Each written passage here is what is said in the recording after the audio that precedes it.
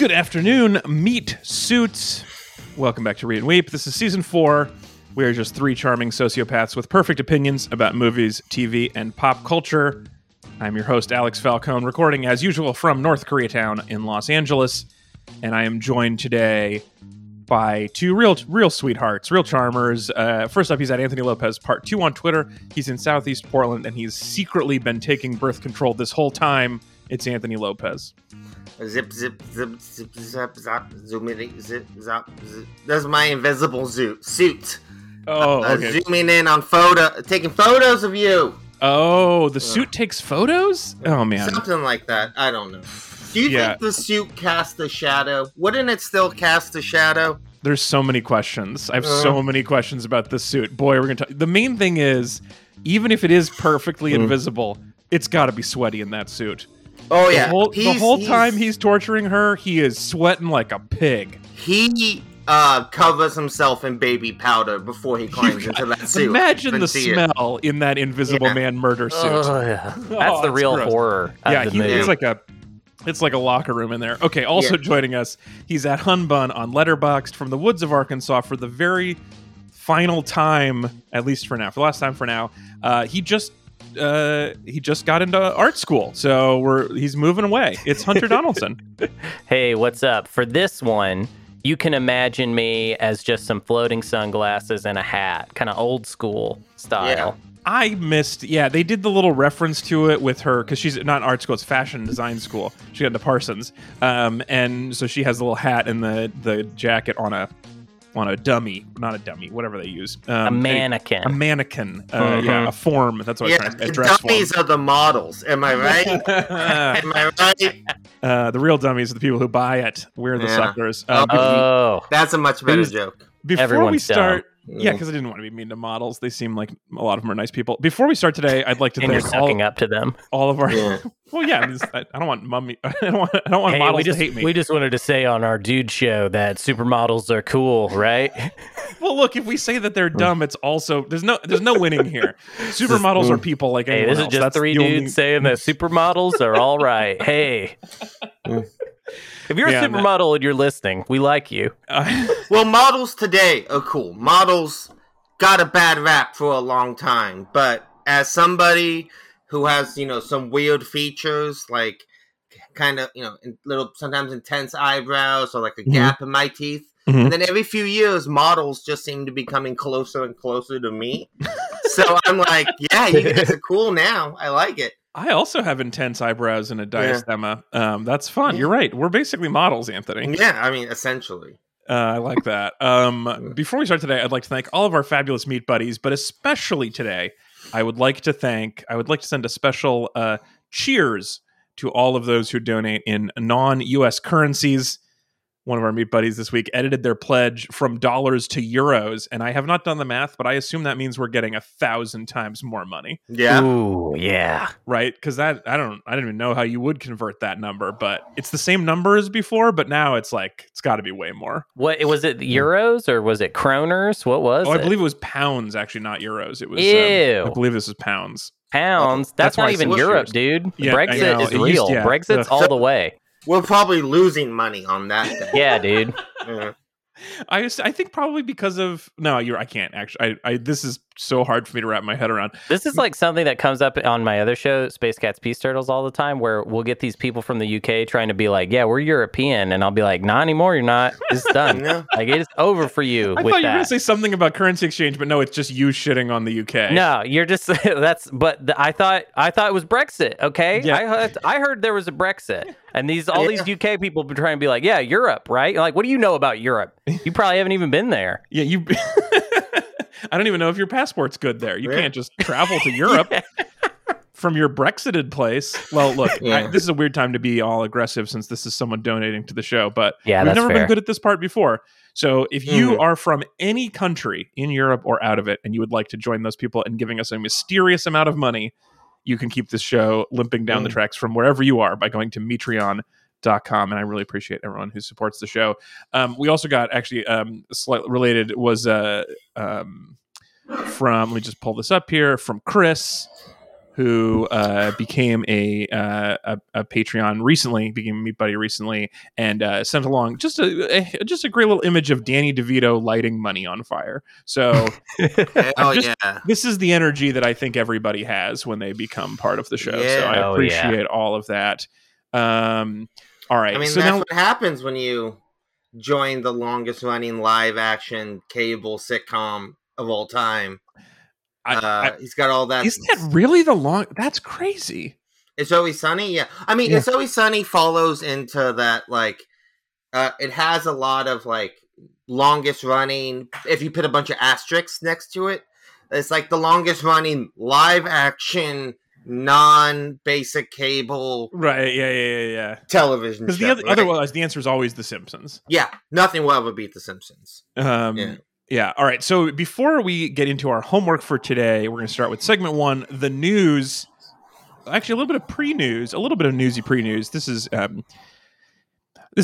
silly to do for an international podcast such as ours, but I do want to just make a quick mention of an upcoming show that I have. If you are in Portland, Oregon, or within 300 miles of there, just want to let you know that I'm going to be recording my debut comedy album at Mississippi Studios in Portland, Oregon on October 2nd. I'm making a record, so I'm taking all of my jokes and all of your laughs, and I'm compiling them into a digital file that can be enjoyed exclusively by long-haul truckers for the next 10 years. Heck yeah. I'm making some comedy, sending it over to Sirius XM so that the truckers have something to not fall asleep to, hopefully. That would be a good comedy album title. Would be like Comedy for Truckers. Just for truckers. Jokes for truckers. I like jokes for truckers. That's what it would be. I don't know if I have any jokes that truckers would like in particular. There was Fred Armisen did an album that was like comedy for drummers, where he was playing drums like half the time, and it really was a lot of jokes that it seemed like I think only drummers were allowed in the audience. Anyway, I do like a specialty comedy album. That's very fun. But whatever you got to do to market these days. It's so competitive out there. My thought with the truckers is just every joke, I'll just have a thing where like every 30 seconds in the middle of a joke, will be like, "Wake up!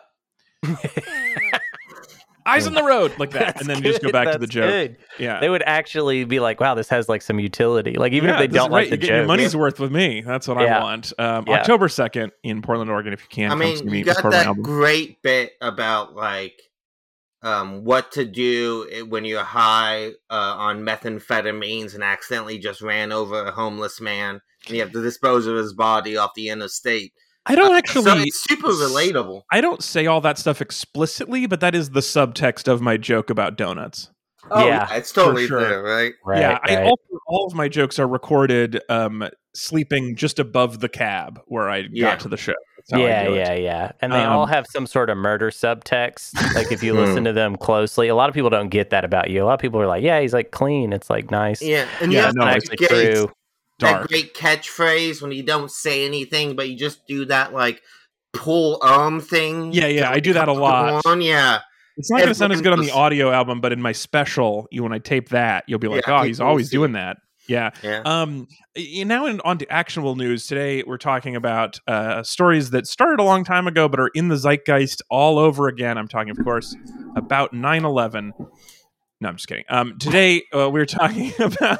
I'm actually handing the entirety of the news section over to Anthony, who's going to explain to me... you said you're a hype check before that we started. You called it a hype check.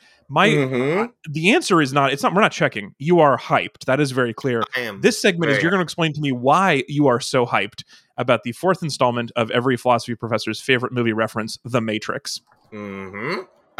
Well, so Ezra is not here today, but... I didn't mention that. Ezra couldn't be here today. He had child care issues. Yes, but I feel a little bit kind of stranded out in the field because earlier this week, a teaser site for The Matrix 4 went up, and me and Ezra buried our Discord channel, and YouTube did not engage at all. But me and Ezra just went back and forth, getting so hyped for The Matrix 4, and I really thought he would at least be here. I knew I would have someone with me today on this, but he left me high and dry. He did. Goddamn Agent Wood.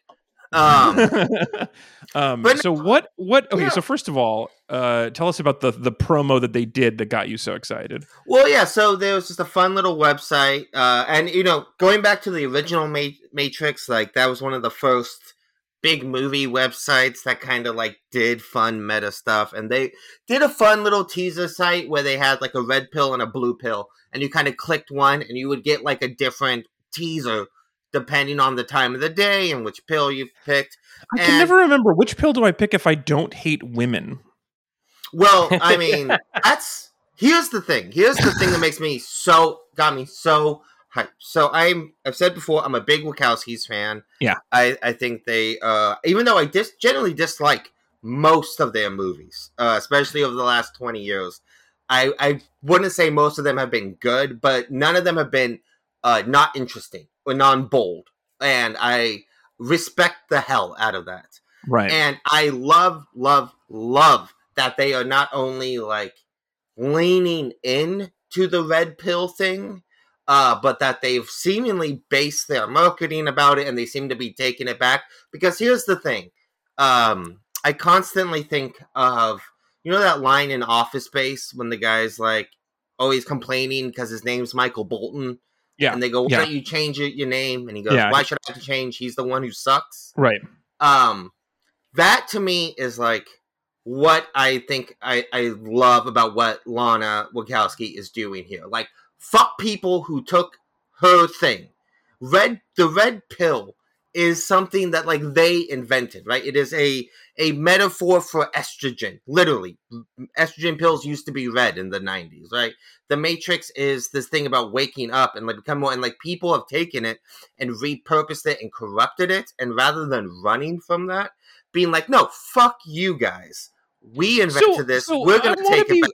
I love what you're saying, and I agree with you emotionally, but the end of Office Space is him introducing himself as Mike Bolton. Like the metaphor you used, he gives up at the end. That's the joke, is that he can't win against Michael Bolton. And like, nice. Does that count as a headshot there, Alex? Alex, you just destroyed Anthony's whole thing. If this Office Space connection falls apart, how are we to understand Anthony's point? Yeah. Well, I guess I just believe in the internet's power to ruin things more than I mean, can I draw an analogy here, because it reminds me of what has been happening with Pepe. Exactly. I was gonna say, this is definitely about Pepe. Exactly like that. It was like, Chill Dude makes it for just a silly stoner comic, bunch of alt-right nasty people take control of it, and now they're fighting back, and Pepe, is it Pepe? Whatever it is. I think it's supposed to be PP, actually. We're going to take back Pepe. Honestly, to me, it is like, it says so much. Like, and I get on a lot about sort of like people on the left and sort of a lot of the stuff they do that disappoints me. But nothing disappoints me more and makes me more frustrated than like people who are like, look, man, we're in an ideological war. We need to win this. This is important. These people are hateful and they're bad, and we need to like stop them. But also, let's just give up on every little thing the second the right pushes back on us at all. It's fucking pathetic. Look, I'm not saying that it can't be done. I just feel like if you are the one now who's like trying to use fake news to mean intentionally misleading news stories, you're wrong. It's been ruined. No, but we're not too late. We're not talking about fake news, right? But I'm saying that's a term that used to mean something, and then the right flipped it around to mean the opposite, and we gave up because you can't win that. Like the media environment for the meme environment, they're too good. Alex? Nah, not true. Not true. Yeah, not true. And first off, that's even... God, you're just really making me very sad, Alex, with just how much lack of a spine you're showing here with these things. It's not that. There are other fights. No. Yeah, but look at my example. Look at PP, whatever. Look at it. I mean, I was going to bring that up because I feel like they've said they're taking it back, and it's still it's a racist tattoo in prison more than it is taken back still. Oh, no, but that's not how you take something back. The way you take something back is you translate it and you go bigger and more authentic. Yes. And with the Hong Kong protests, they did that. Like, they won. It's just because some racists don't want to let go of it, they made Pepe more than what the white supremacists had made of it. So it doesn't really matter if there are people that don't want to give up the fight, because they lost. The Hong Kong protest symbology trumps anything, I feel like. I want to, and kind of getting off that, specifically towards the Matrix, right? I think that there's a lot of queer art, especially, that has been co-opted by the shittiest people on the planet.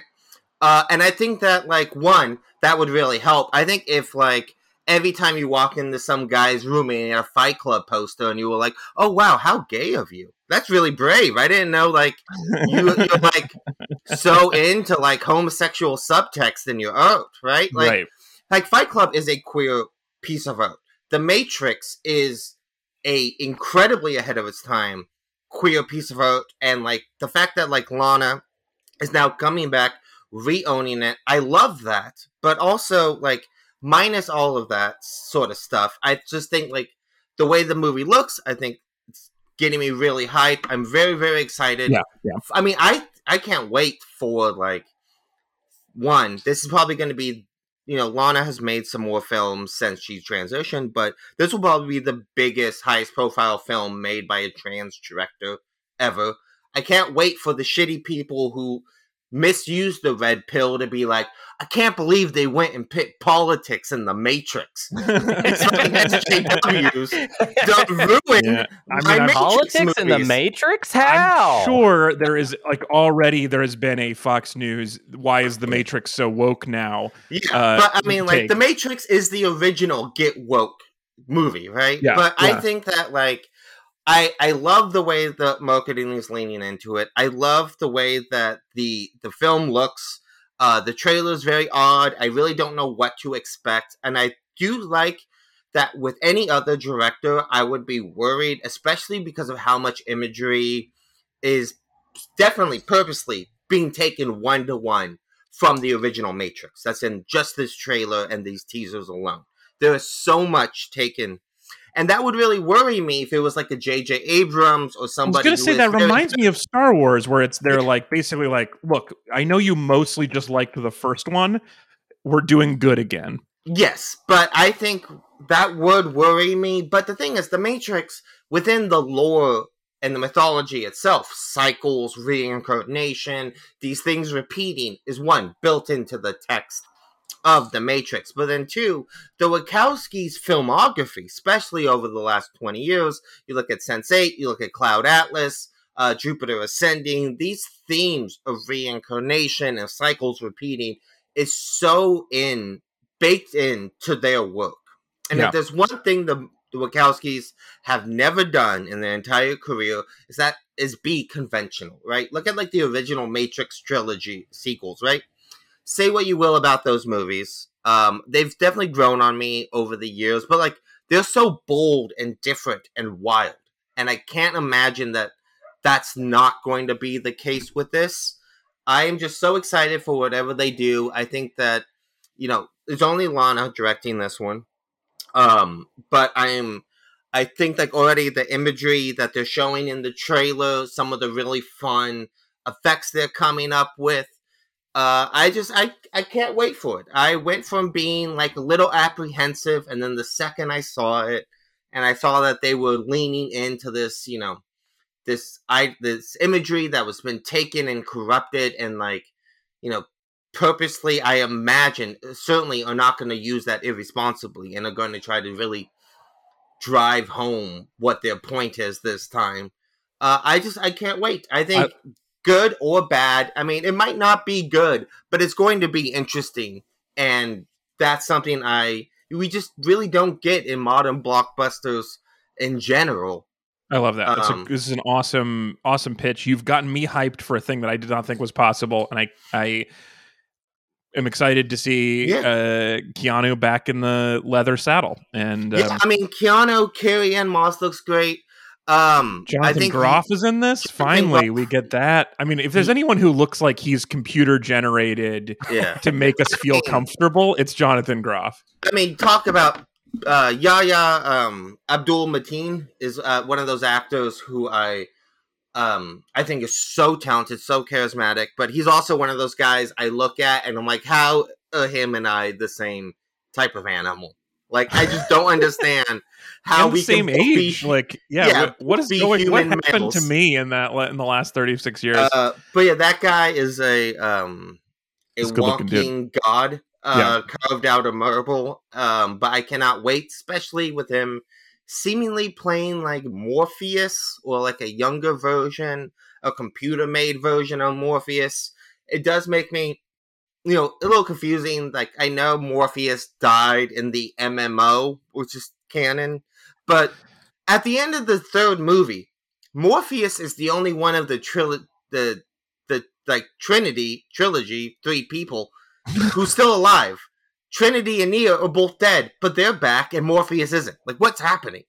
I believe they might have been resurrected. Yes, that's definitely what it's looking like. It's called Matrix Resurrections. Okay, great. We have to move on. This is an awesome segment, and I do appreciate you taking the reins. And now let's get to the homework.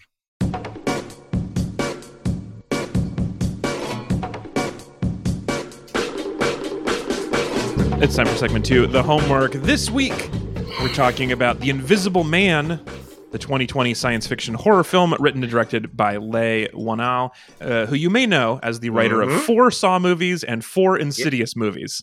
Yep. Also something called Cooties. And Upgrade, which is also very, very good from a few years ago, starring Tom Hardy Light. I'm sure you're doing a great thing. I don't know what you're talking about. This movie is extremely loosely based on the novel The Invisible Man by H.G. Wells and stars Elizabeth Moss, who you may know as the President's Kid in The West Wing, Peggy in Mad Men, and most relevant to this movie as the extremely distressed lady in Handmaid's Tale. Boy, this is a woman who can act. Like, the bags under her eyes do more acting than most people in their entire careers. Along for the ride, of course, is Aldous Hodge, who I worked with in a scene of TNT's Leverage. Whoa, that's neat. I was on set with him on Leverage one day. I was just an extra. That was my one day of extraing. I got to be in a scene with him. How much did you have to stand around that day? Well, certainly a fair amount, but cool thing about that extraing day is I actually appear in that scene as 2 different characters. I'm in this. It was such a shoestring budget that TNT was on that me with glasses and my sleeves rolled up is behind one of the characters on the right, and with my glasses off and my sleeves rolled down on the left as another person in the room. Yeah, it's you and your twin brother. Exactly. They were like, it just looked like 2 brothers work here. Yeah. One of them has better eyesight. Yeah. Wow. And it doesn't take away from the scene at all?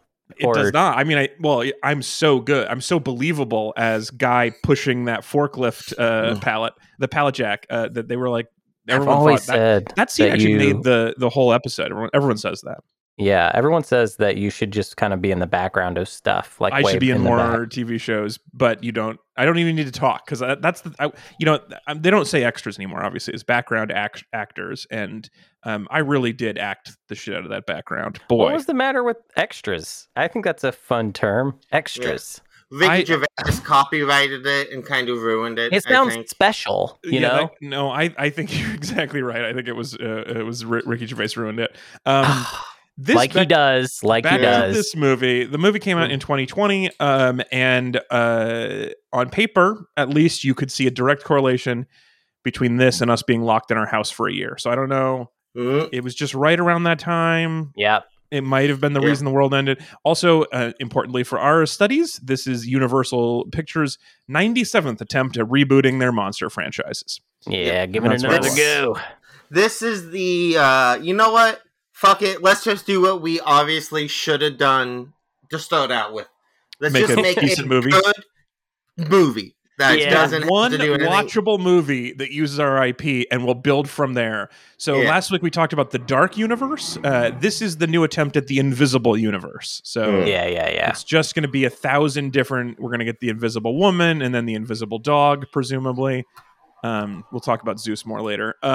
So for those of you who missed this version of the Invisible Man, the 2020 Invisible Man. And some of you missed it. It's very easy to think, wait, they put out an Invisible Man movie in 2020? It was very well reviewed and made a good amount of money, but it just did not quite capture the zeitgeist because of Pando. But anyway, I mean, it is one of the first big casualties in terms of like films of COVID. Right, it just came out and just immediately got. I want to say they had like 2 weekends of money, and then the world shut down, and so they moved it to streaming. But okay. So let me give you the summary for those of you who have not seen it before. So the movie starts with Cecilia going to great lengths to escape the nicest house I've ever seen. Like, it is just banana pancakes how nice this house is. Now, admittedly, it's on the ocean and it's made entirely out of glass. Hurricanes are going to be an issue.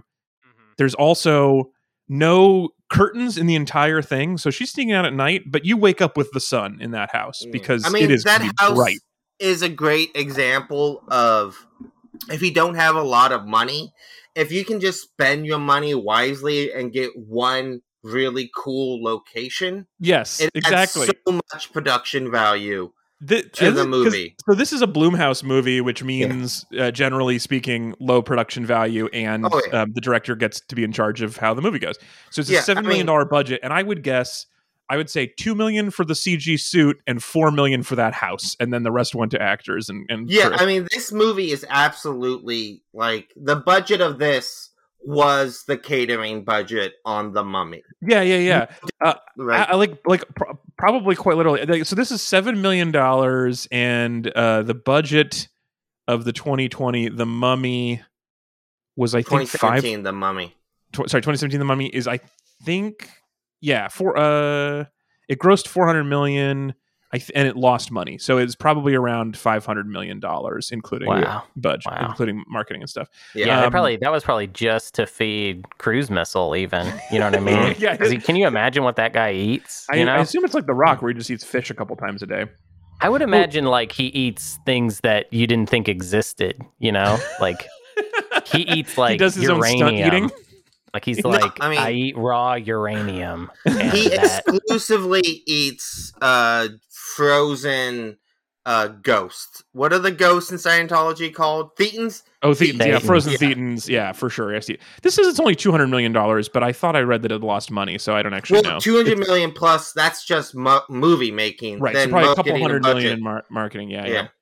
Anyway, okay, so this is a $7 million movie. It's spent mostly on this incredibly nice house. The fixtures, that bathroom sink, it's like, it's beautiful. Completely insane. It's one of those sinks where it's just like granite and slanted a little bit, and you're like, how is that even a sink? Oh, it's great. Anyway, but apparently she was not having a good time there because she is sneaking out of this place to get out of this house to get away from her abusive ex-boyfriend, who is a leader in the field of optics and probably the CEO of all glasses or something, because this house is so crazy. Anyway, so she escapes. Barely goes into hiding with her cop friend, and she's scared all the time that her ex-boyfriend is stalking her until she gets the news that he has been found dead, and she's inheriting $5 million, and so the healing can begin. But then weird stuff starts happening, like she's being watched. A fire starts on her stove. There's footsteps on the bedsheet. Her sister's throat gets slashed in public, and the knife is in her hand. Just little things start to go wrong. Little things, you know. So she suspects that something is happening, and she is apparently in their relationship. She never asked what he does, because all she knows is that he does optics, and she's like, he probably figured out a way to become invisible because he does optics. And then that's her whole explanation of it. So she figures out that what has happened is that her ex-boyfriend faked his death and invented a suit that can render the wearer incredibly sweaty and completely invisible using optics. So it's a black suit covered in optics, and it uses the power of optics to make you not visible. You get it. Anyway, he's sweaty. Man, the word optics is just doing a lot of heavy lifting in this story. You know what I mean? Like, that was what I was getting at by using it that a lot in my summary. I feel like they used it to like, look, I'm just going to say optics. Hey, and look, you didn't study it Shut either. up, audience. It's optics. Yeah. You don't know about optics. You're too stupid. Yeah. That's the subtext. If you can explain so a lens, you don't know what I'll this explain word the suit to you. And then I'm like, yeah, you're right. I don't know. It's curved. I give up. Anyway, so it's bending light probably. So okay, so then she sneaks back into the really nice house and finds exactly a perfect backup copy of the optics suit, and she hides it in the closet. For weird, I don't even know why you do that, but she hides it in the closet, and then she goes back to getting stalked and tortured and arrested and blackmailed, but it's all in kind of like a playful way. Like the Invisible Man like murders people and his brother helps, but it's like also kind of there's like a silliness to it where he's like surprise. Anyway, I mean, I do think that you're also kind of forgetting that all of this is wrapped in very real metaphors for the psychological abuse of abusive relationships, gaslighting, and like stalking, right? Like, yeah, I wouldn't even call it a metaphor because they just say it over and over and over and over again. So I'm not forgetting it. So it was very well hammered into my brain. But yes, the two kind of main fears, right, is sort of like this, abusive partners fear, and what if we took that and typophobia, and we mash them together to create women who are scared of abusive boyfriends and scared of small holes. This is the Venn diagram of the most terrifying movie ever. Wait, what's the small holes part? Typophobia? Yeah. I was telling you about this. Yeah, we talked about it last time. It's a phobia, a very common phobia of people who don't like when essentially small holes are kind of packed together. Okay, are you talking about the suit? Is that where it comes up? Yes, the suit is absolutely designed to upset, like specifically designed to upset people who have typophobia. The way that I don't have typophobia, but I do chafe easily, and so that was what the suit. It definitely made me focus on how uncomfortable that has to be. And he does some athletic shit in it.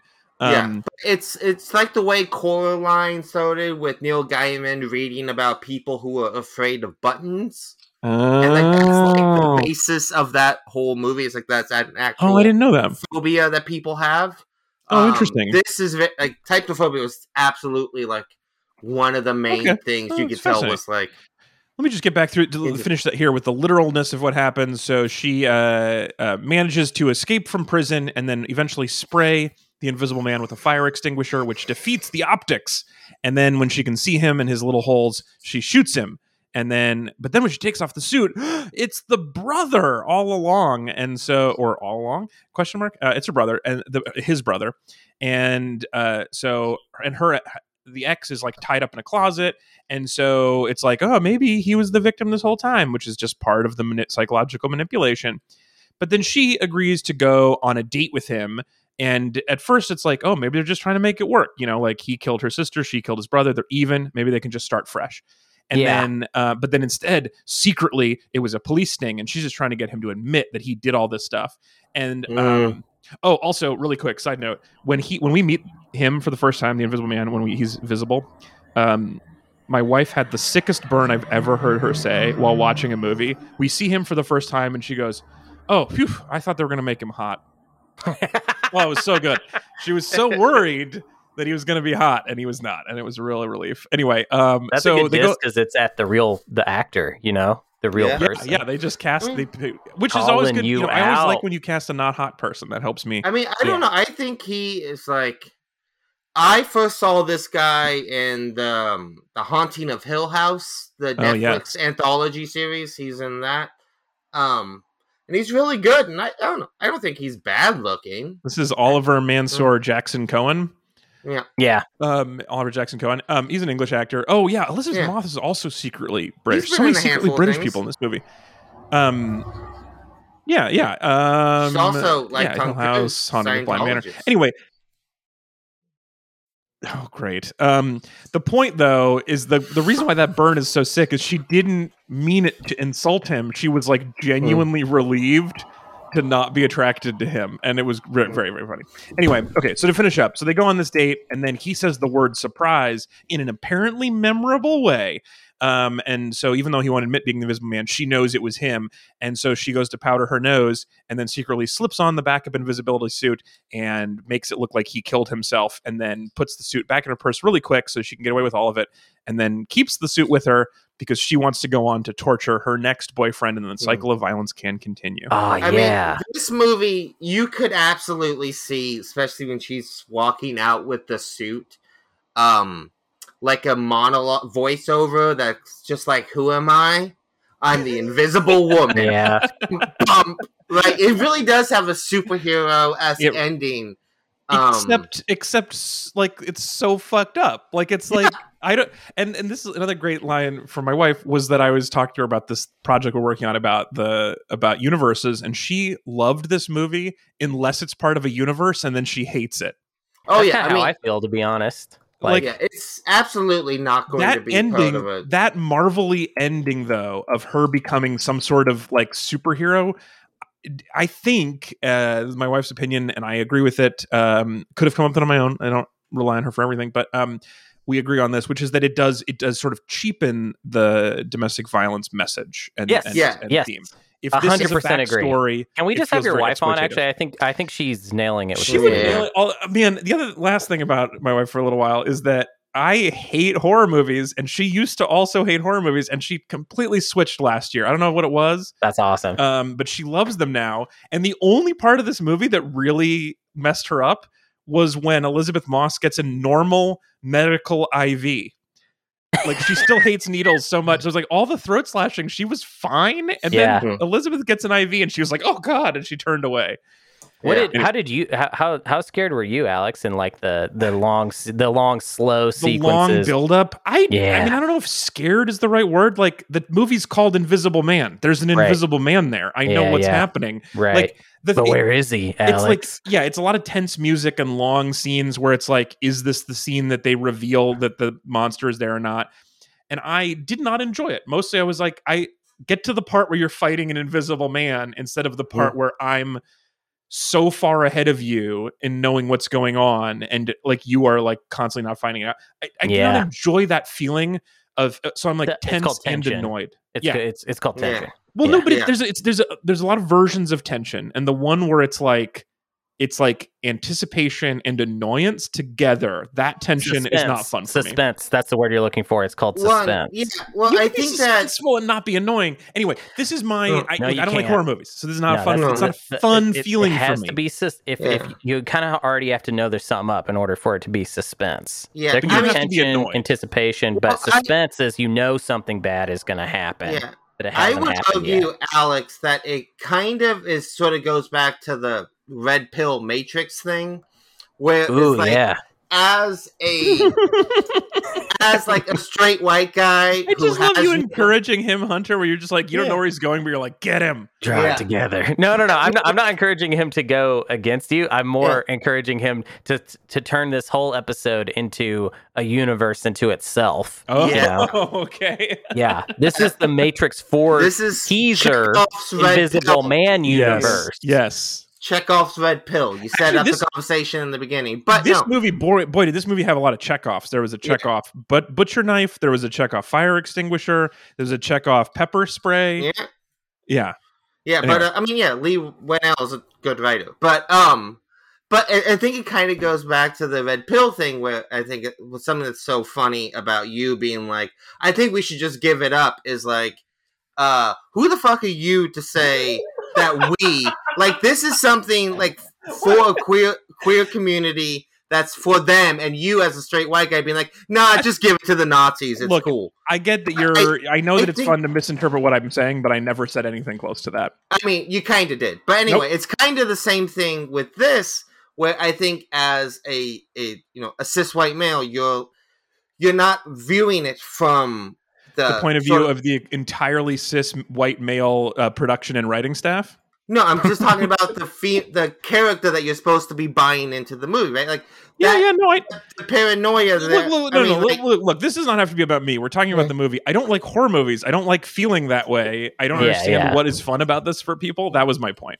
He doesn't like the feeling. And the part, and this is true in all horror movies, the part where they switch from what is happening suspense to like fighting a monster, that's when I get into it again. I want to watch Elizabeth Moss fucking destroy the Invisible Man. That's what I'm into. You want so it when to it switches to the power fantasy, you don't want it to be you don't want to be disempowered by the movie where you're at the movie's whims. Especially because this movie, unlike like the cheesy 80s horror movie where you basically don't know the victims, you're like, oh, they were making out in a hill and now someone's trying to murder them.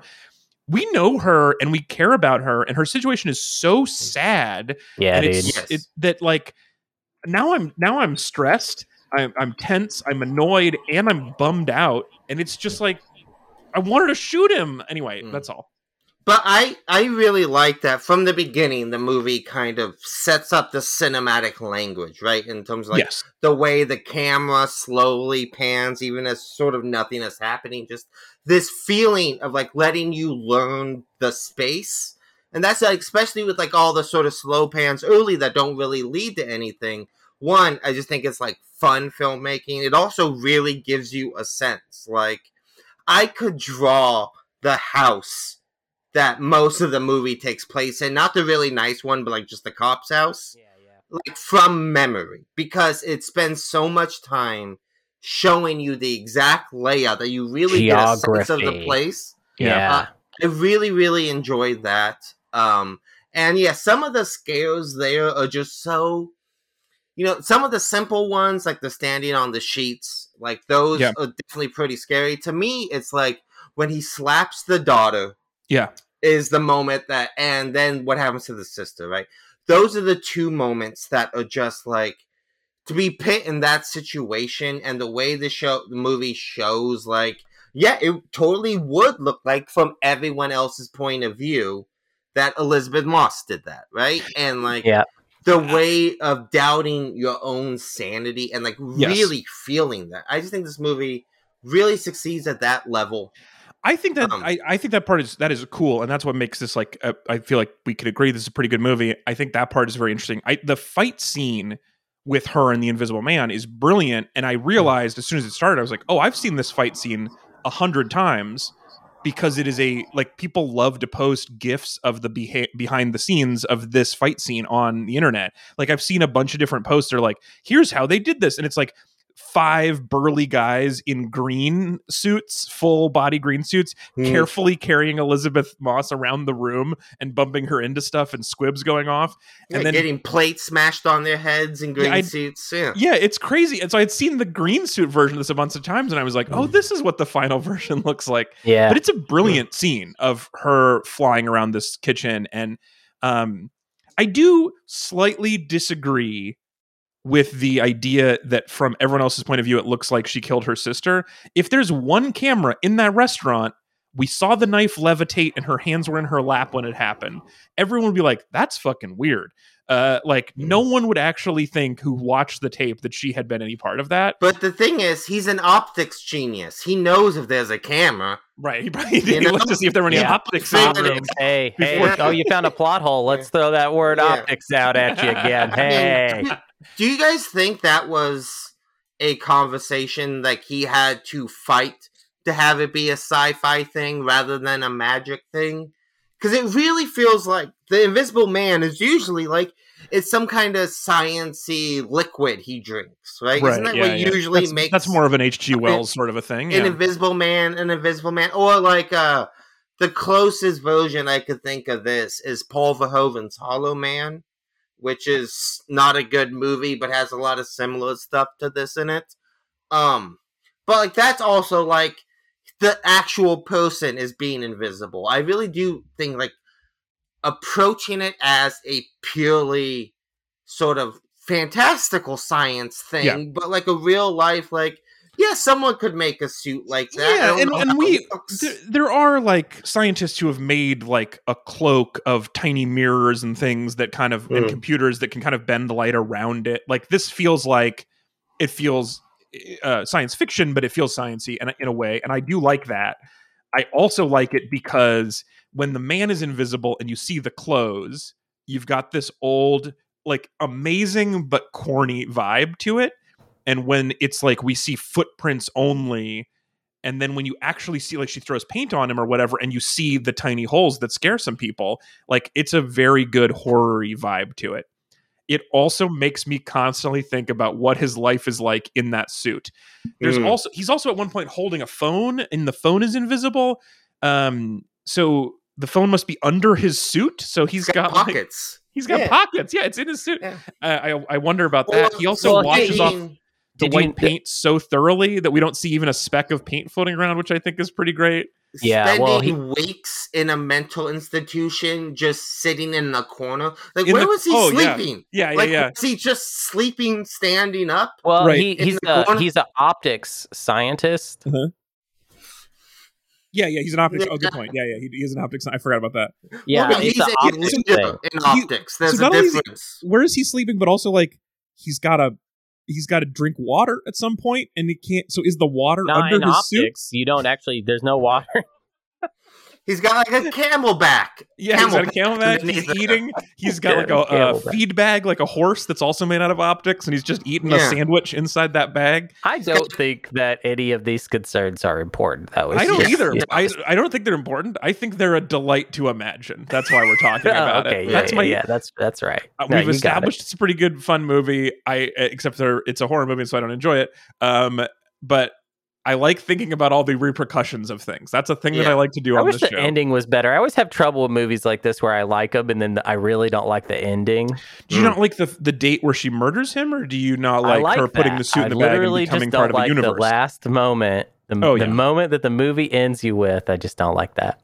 Yeah, it felt so cheesy Marvel to me that I did not enjoy that.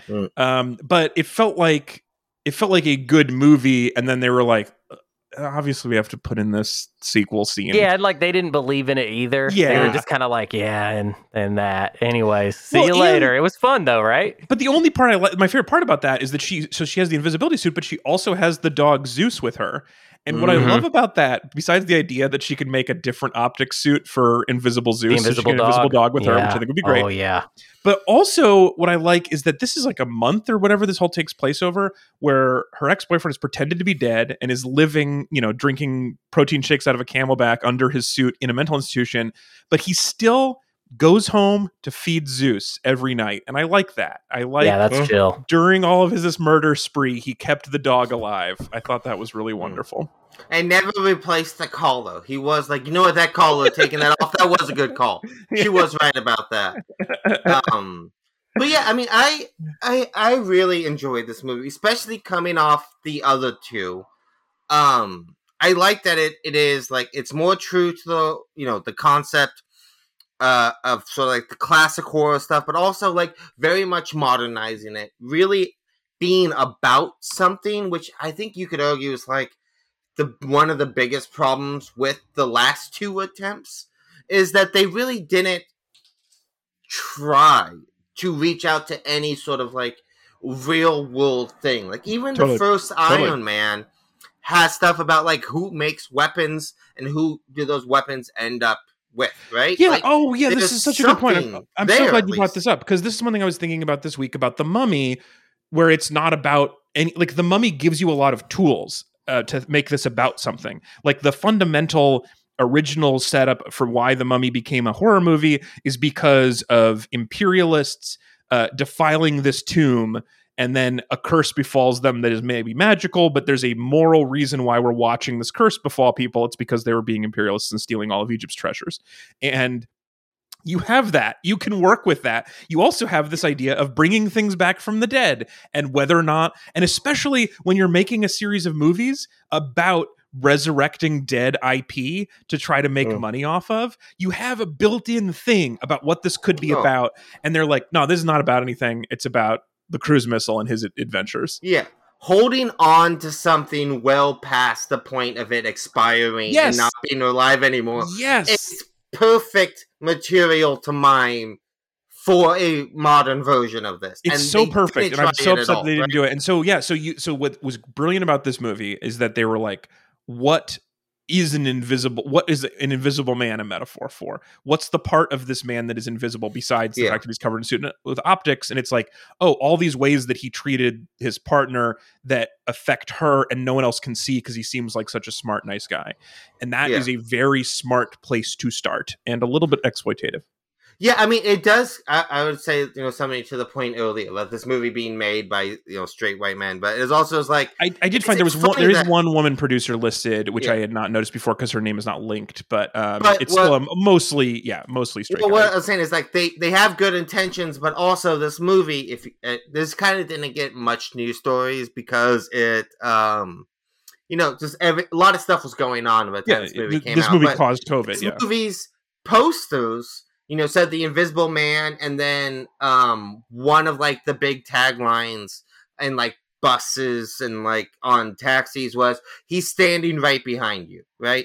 Which, if you're making a movie about domestic violence and it is a metaphor that it's very cruel to have your advertising list that in survivors of this, right? Like there were a lot of women who went through situations like this, and when you see a poster that's like "Your stalker's right behind you," it's like Jesus Christ, right? That's a little. Oh, I didn't even think of that. That's awful. And it's that. I'm glad that's why they switched over to "What you can't see can hurt you." Yeah, which is also still not the greatest one. It's not the greatest. It's also stupid. But yeah, I like that this movie. It's about something. That's such a good point, and I think that's one of the things we've been missing in the rest of our talk about the universes so far. Is that one of the reasons why it seemed like this was an impossible task is because we were setting out, just like they did, to make a universe about nothing for no reason other than to put them together. Right. But if you actually had a metaphor or a thing you were trying to say, that could be the thing that leads to why they're all getting back together. Honestly, Marvel movies should take note that it might be cool for, more of the movies to be about stuff specifically. Like, not all Marvel movies are not about stuff. Yeah. But the ones that are, I think, are great. The ones that aren't are less great. Yeah, I mean, I think that sort of the biggest problem I have with Marvel is that they try that, but I think they undercut their own message a lot. Like Thor Ragnarok is a movie about colonialism and the price of imperialism, right? Black Panther definitely has some really interesting stuff in it, but you look at like stuff like the second Captain America, that's all about surveillance state and like government overreaching and has all these themes that are real, but at the end of the day, it's all Hydra. It's just bad, worse Nazis are doing it, and we can beat them Nazi, and make everything okay, right? That's the stuff when they don't go all the way enough. But I definitely think Carrie-Anne Moss is way better than Johnny Depp would have been in this role. You mean Elizabeth Moss? Elizabeth Moss. Yeah. Carrie-Anne Moss. You got Matrix on the brain. Oh, yeah, I do. Wait, so wait. I know Johnny Depp was supposed to be in this originally. I assumed he was supposed to be the not hot ex-boyfriend. You're saying he was supposed to be Elizabeth Moss's character? Well, I mean, it would have been a completely different movie. Oh, okay. It would have been nothing at all. Johnny Depp was when they were making this in the Mummy universe, and then they changed it to this. So this is, though, still part of... So it's not a universe exactly, but Leigh Whannell is working on a sequel, The Invisible Woman, and is also directing The Wolfman with who's in The Wolfman anyway, with Ryan Reynolds. I did not know that. So yeah, and also, okay, let me pull this up just so I make sure I get this right. Ryan Gosling. Sorry, wrong Ryan. Ryan Gosling is going to star in a new Wolfman, written and directed by Whannell, where he's a TV anchor person, and so it's like it's. They said it's described as being Network meets Nightcrawler. Cool. I like both those movies, and I know, but I hate things meet things. I know it's a crucial thing in our Hollywood, but Ryan Gosling. I mean, I think Leigh Whannell, can we take a moment to sort of talk about him for a second? Because I think he's very fascinating. I want to come back to him, but I just want to finish this thought, which is that also in this Universal movie project, as part of this, is also a movie called Little Monsters, which is being developed by the studio, which includes little versions of Dracula and Frankenstein and Wolfman, something we actually talked about, and is being helmed by Toy Story 4 writer and director Josh Cooley. Baby Monster Babies? It might be Baby Monster Babies. It's a live action hybrid monster movie. That's all we know about it, really. And it's from a Pixar guy. So it feels like it might be Baby Monster Babies. So who knows? Anyway, okay, let's get back to Lee now and tell me about why he's an interesting dude. Well, I think that, this is a movie I really like. He's definitely a director who's become, first off, he's in the Matrix sequels, which is something I forgot about till right now. Right, because it's the Read It and Weep episode, season 4, episode 35 universe. Yeah, 35 universe. But what's really interesting about him is the idea. So, like, you have Lee Winnell and James Wan, who are two writer-directors who are certainly well-known. They're very popular, but I don't think they get enough credit for the influence that they've had on specifically horror over the last 20 years. And I think it's really wild to have not a lot of directors. You can say maybe Wes Craven with like Nightmare on Elm Street, and then 20 years later doing Scream and kind of resetting the tone of horror movies. But Lee Winnell and James Wan wrote and directed Saw together, right? Yeah. Which Saw, for better or worse, the first one's an actual pretty good movie. The sequels get pretty wild, but like that changed horror, right? All movies post Saw were just Saw, right? They just torture porn, sort of very graphic horror films that are about people being horrible to people, right? And then they get together a few years later and they do Insidious, and then James Wan does The Conjuring, which is the most successful franchise like Universal's ever had, and completely changed horror again, right? I just think that's really cool. I haven't actually watched. I'm not watching the Saw movie, but haunted house story. Oh, I like a haunted house. But yeah, like between Insidious and The Conjuring is what really took off. But everything now is just ghost stories, right? You look at what Netflix is doing with The Haunted of Bly Manor. It's like all that stuff owes itself to Insidious and The Conjuring. And I just think it's cool that the two of them together have essentially set the tone for horror twice now over the last 20 years. I just can't think of a lot of other filmmakers that have that kind of like noticeable effect on movies, you know? Yeah, that is super cool. And also this is what I like about this chance from Universal, where they were like, we're just going to give a person who's made a bunch of good movies a movie to go do, and we're not going to force them to do anything with it. We're not going to force them to fit Russell Crowe into it or whatever. Like, you've made a bunch of good horror movies. Make a horror movie that has an invisible man in it. That's all. Go. Yeah, I mean, I would have loved to seen like a director like him, or even get someone like Christopher McQuarrie to make a low-budget Tom Cruise mummy horror movie, right? Like, he would never do it. Tom Cruise, I don't think, has it in him to be in a movie that costs less than like $100 million, right? But I would love to see him get that chance to do something small and intimate and more personal. But yeah, I think that's super interesting. Yeah, I think that's cool. I think it's a good way to do this. I do think this is one of the things. So let's start getting into the universe, because we got to wrap up here in a second. Let's talk about the universe. This is our episode 3 of our series. Can we fix it? Okay, so we have been trying. The whole purpose of this episode series is trying to figure out if we can solve what Universal has failed to do several times, is make a universe out of these movies. We've had a few ideas we've come back to, we've been working on, we've gotten some of your feedback. We'll incorporate a little bit more here. But the main thing is now they have a movie at least to build off of. And so my fundamental question for you guys is like, why does it have to be a universe where all the monsters get together at one big table? And why can't it just be all of these take place on Earth around now, and so thus are in the same universe, where like maybe there is a mummy thing later a little bit, but it's not all around the same table?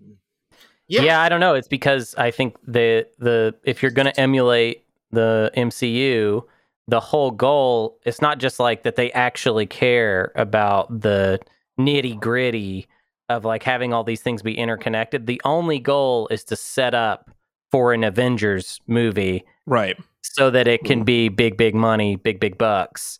And I think that's the problem, is that if the goal is to set up from the beginning to chase that specifically, there's not, it all of a sudden makes something that should feel like really open, it makes it feel really narrow, because if the whole goal is we got to set up all these different characters so that they can all meet up in a big super movie, I just feel like it's too limiting. I think we're on board with making big bucks. Let's say that part of our project, big bucks. We would like to have big bucks. So I think so. But why can't you do it like almost sort of like improv style, where you're like, go make this Invisible Man movie. You do whatever you want.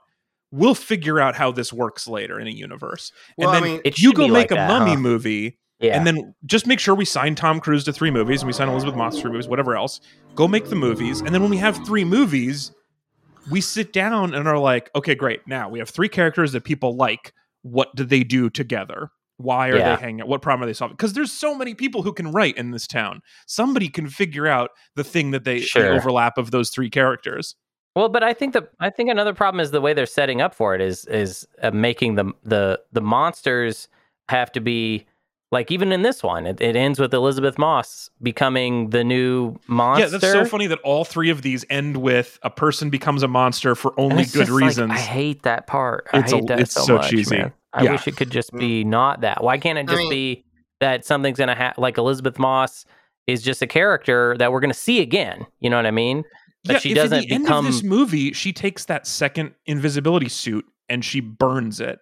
And she's like, I'm done with this forever. I'm going to go live my life. That would be awesome. And also that would be more true to the themes. You know what I mean? Like the idea that I really don't like that this movie is about and does such a good job of having a horror movie that's an analogy for, like, you know, abuse in a relationship. And their ending point is that, well, what happens is the abuser becomes the next monster. Yes. I don't like that. That's not a good point to your movie. I would much prefer she starts going to therapy twice a day at the end of this movie. I mean, I would love a movie that was like, we pick up with Elizabeth Moss's character finally kind of coming out of a shell, getting her sea legs back under her, getting comfortable, and then meeting Dracula. Wouldn't that be awesome? Why can't Wouldn't that just be a woman getting out of a bad relationship and all of a sudden she's hanging out with Dracula? Or that's like her next relationship, is she meets a new guy and then it turns out he's Dracula. Oh, that's awful. I do think you could do this. Is like, writing movies is not that hard, where you could just say, like, okay, so at the end of this one, she burns the suit. It's awesome. We love her. Yeah. And then, well, Dracula's a problem, and someone is like, you know, the only way we could solve him is if we could sneak up on him. No one can ever sneak up on him because we're too visible and his sight is too good. I like this. And they're like, remember that weird optics guy? And then they have to go find her, and they're like, look, do you know anything about this? And she's like, I don't know anything. But then she can help get the passwords, and they unlock a secret cabinet, and there's a 3rd suit, and she's the Invisible Woman now. Like, it can be... she's that thing in response to the movie, and not ruining the end of this movie by being like, now I stalk the world at night and do invisible things. Yeah. Now I slap the children. Yeah. Like, yeah, just like make, and then what's great about this version of it is if you make a movie like The Mummy that's kind of poop, you just throw it away and it's not a problem because you're not building these blocks on each other. You just build a few things you like, and then you can just put them together.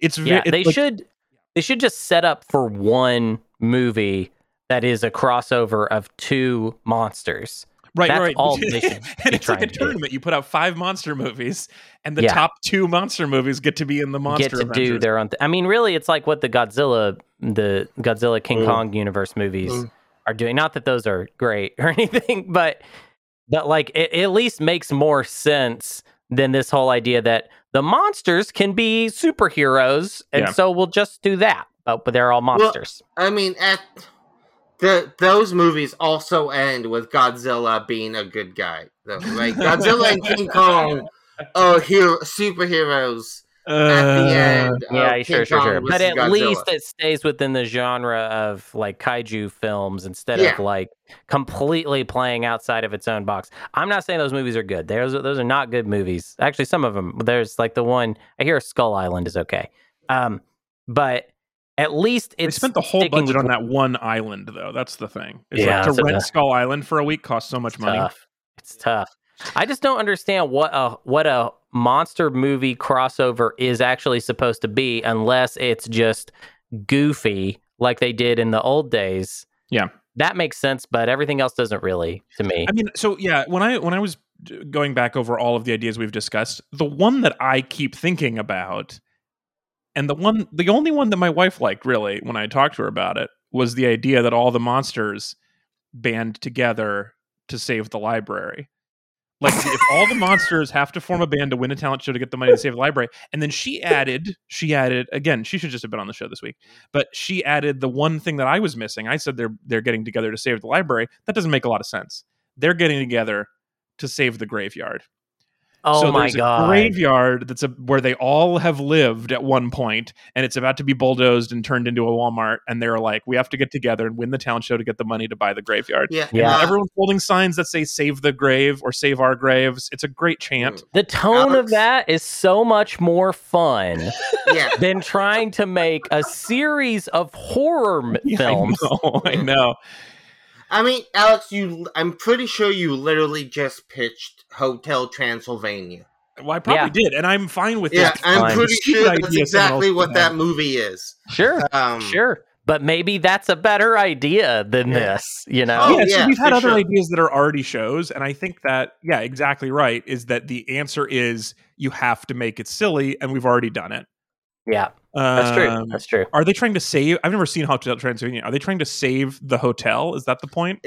They must have done it in one of them, for sure. Okay, right? so you don't actually know for sure if it's the same thing? No, I haven't seen it in all the way through. I hear they're very good. I mean, they're made by Sony. the guy who did like Samurai Jack. Oh, Todd that Durham. guy. Yeah, Powerpuff Girls, Dexter. Yeah. Not Patty Chayefsky. What is his Oh, name? here it is. Jindy Tartakovsky. Yes. Oh. That guy. He wrote and directed all of them. I mean, he's a very, very good animation director. Yeah, he's great. He's great. I like this. So apparently, just to read the first part. So in 1895, after the death of his wife Martha at the hands of an angry mob, which is a great cartoon flashback, Count Dracula commissions and builds a massive 5-star monsters-only hotel. See, that's also a solid idea. Is there's one place, sort of like the Continental and John Wick. The Continental, exactly. But there's a place where only monsters hang out, and it's in the middle of the city. I'm into that. Did we basically just find out that they've already made they've already done this well, even. It's like good. And it's already out there, so there was no reason to make the Universal version of this because it already exists, basically.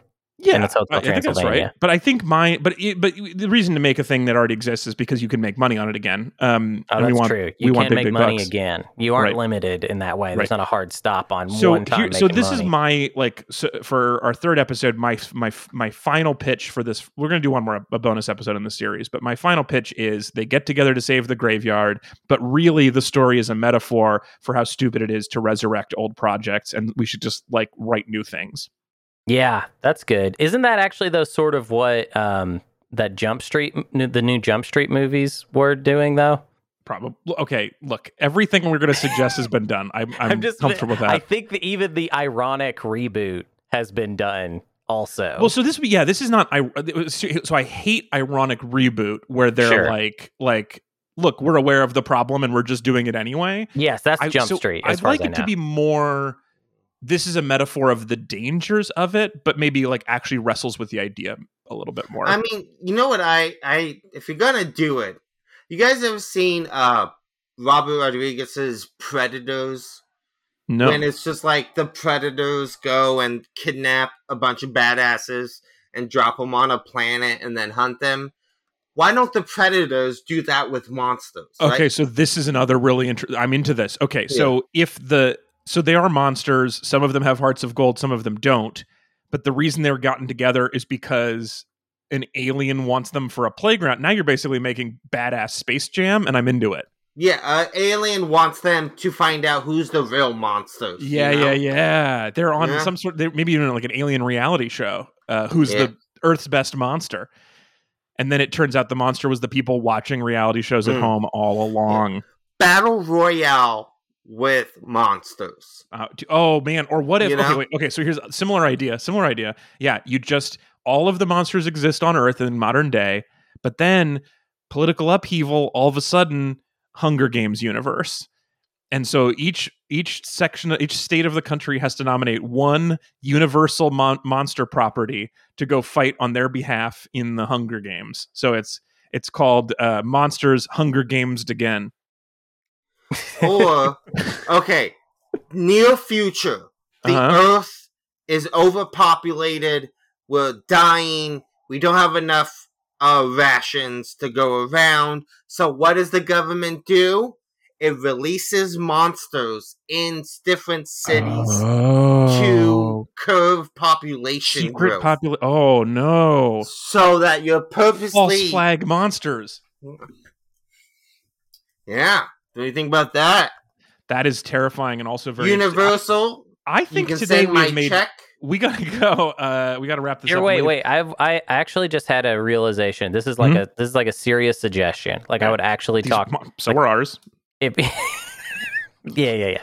Well, they were. Yeah. All of them. We've all been serious the whole time. Yeah. If Universal asked me what they should do, I would say that if what they want to do is make a universe, an interconnected universe that feels like the MCU, if they're hell-bent on that, they should spend the next 20 years letting people make comics out of the Universal movie monsters. They should just do it. That's a really good suggestion. It's basically like all of these bad ideas we should have been hired to write as comic books, try it 30 different times, and then the ones that actually work are the ones you make into movies. Exactly. Just do, like, if that's what you want, if you have to do it that way, then you cannot do it without the extra boon of all of the decades of writing that you can rip off. So you have to just set up to like some that. extent, because they've been rebooting these franchises every year, every 10 years since the 30s, they are kind of doing some of that experimentation. So all you do is you say, what was the one of these that worked? And so far, it seems from our audience to be the Brendan Fraser mummy. But it could be Abbott and Costello in the mummy or whatever. But there's been a million Draculas. Find the one that people didn't hate and then use that. Yeah. Oh my God. So Francis Ford Coppola Dracula and the Brendan Fraser mummy. Yeah. And then all that. And then you mash those together in some sort of a meta universe. Okay. Sounds great. I want to read 2 quick emails before we go. So we'll do that and then we'll get out of here and still hit your hard deadline. I mean, could you guys imagine if Tom Cruise's The Mummy had ended with Brendan Fraser walking into frame being like, I heard you have questions about mummies. That would... But it's current, that would be his line. That would be Brendan Fraser. The hit line. I heard you got questions about mummies. Okay, so 2 quick emails. First from Katie, who sent in some book recs. Inspired by last week's episode, here are some books to scratch the same itch. Ooh. So first up, The Extraordinary Adventures of the Athena Club series by Theodora Goss. Fun, fast-paced stories about the daughters of Jekyll and Frankenstein, etc., from the 19th century. So in other sort of all of the public domain monsters world gets together and hangs out. The Extraordinary Adventures of the Athena Club. And then also number 2, Dead Djinn, D-J-I-N-N, Dead Djinn Universe Series by P. Clark, P. Djèlí Clark. Anyway, so far only a few short stories and a novel about a sort of magical FBI set in the early 20th century Egypt that's very different from our own. Most importantly, since the return of magic, people have started worshiping the old gods. Since the return of magic, people have started worshiping the old gods. Just like I was saying last week, all of this, no matter what else you do, all of this canonically exists in a world where the Egyptian gods were the correct gods. Although I actually didn't think about this, but that actually does conflict with Dracula since it's about the devil.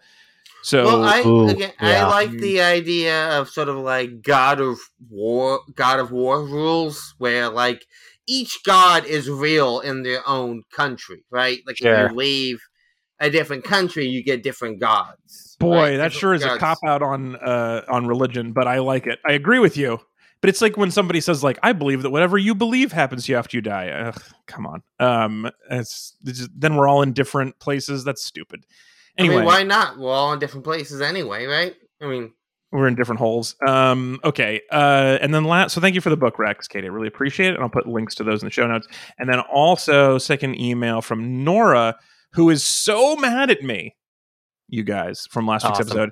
Nora says, Alex, 2 exclamation points. Even the sucking the life comes from the Brendan Fraser Mummy movie. All the things you mentioned they added, they ripped off from the Brendan Fraser Mummy. Every bit. Gah! I disown you, Nora. So, hell yeah, Nora. Hell yeah, Nora. Yeah. Now you get it. Welcome to the show. You're always on other people's teams. I really, so we're going to watch the Brendan Fraser Mummy next week. We're going to do a little bonus to the series and see how that changes our feelings. And I'm hoping, I hope so hard. I hope to whatever God of whatever country you're in, that I like this movie, because I am alienating my final few remaining friends with this opinion. I think you do like this movie. Yeah. I think you already do. When Brendan Fraser throws that chair at that guy, you're going to stand up and applaud. Because it's the best moment in the movie. It better be. Anyway, so we'll do that. Anyway, thank you for the email, Nora. I'm sorry to have let you down so much. And I'm sorry to everyone who writes in that I've let you all down as well.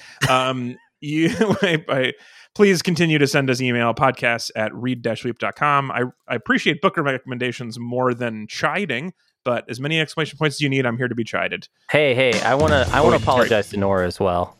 Oh, hey, what did you? Hey, sorry, Nora. You can have one on me. Sorry. That was very nice of you. Thank you for helping spread this out. Yeah. I just want to jump in and take some of the load, I appreciate Nora, that. I'm sorry we won't harder on Alex, but I promise going forward we will hit the music again, and this time I'm not stopping it. I could translate that into it, because you know what? We didn't say anything about that. We just listened to that and we just let that go. You know, and it's true, but you didn't even know. It's possible. Yeah. All right. There you go. Thank you so much, everybody, for listening. We will be back again next week. Next week, we're talking about the Brendan Fraser Mummy movie. Email us your feedback, podcast@read-weep.com. If you have any other ideas for how we can fix this series, or if everything we suggested has been done, you can let us know that. Again, thank you to all our meat buddies, especially our British meat buddies and our European meat buddies, who are separate groups. We appreciate you supporting the show and keep us floating down the tube. And I really appreciate hanging out with both of you. Thanks for hanging out, Hunter. Yeah, hey, thank you. Good luck moving, and we'll talk to you in a couple weeks. Yeah, it's going to be rough. And thank you so much for being here, Anthony. It's always great to talk to you. Simpsons did it. Awesome. All right, we'll talk to you next week. Goodbye.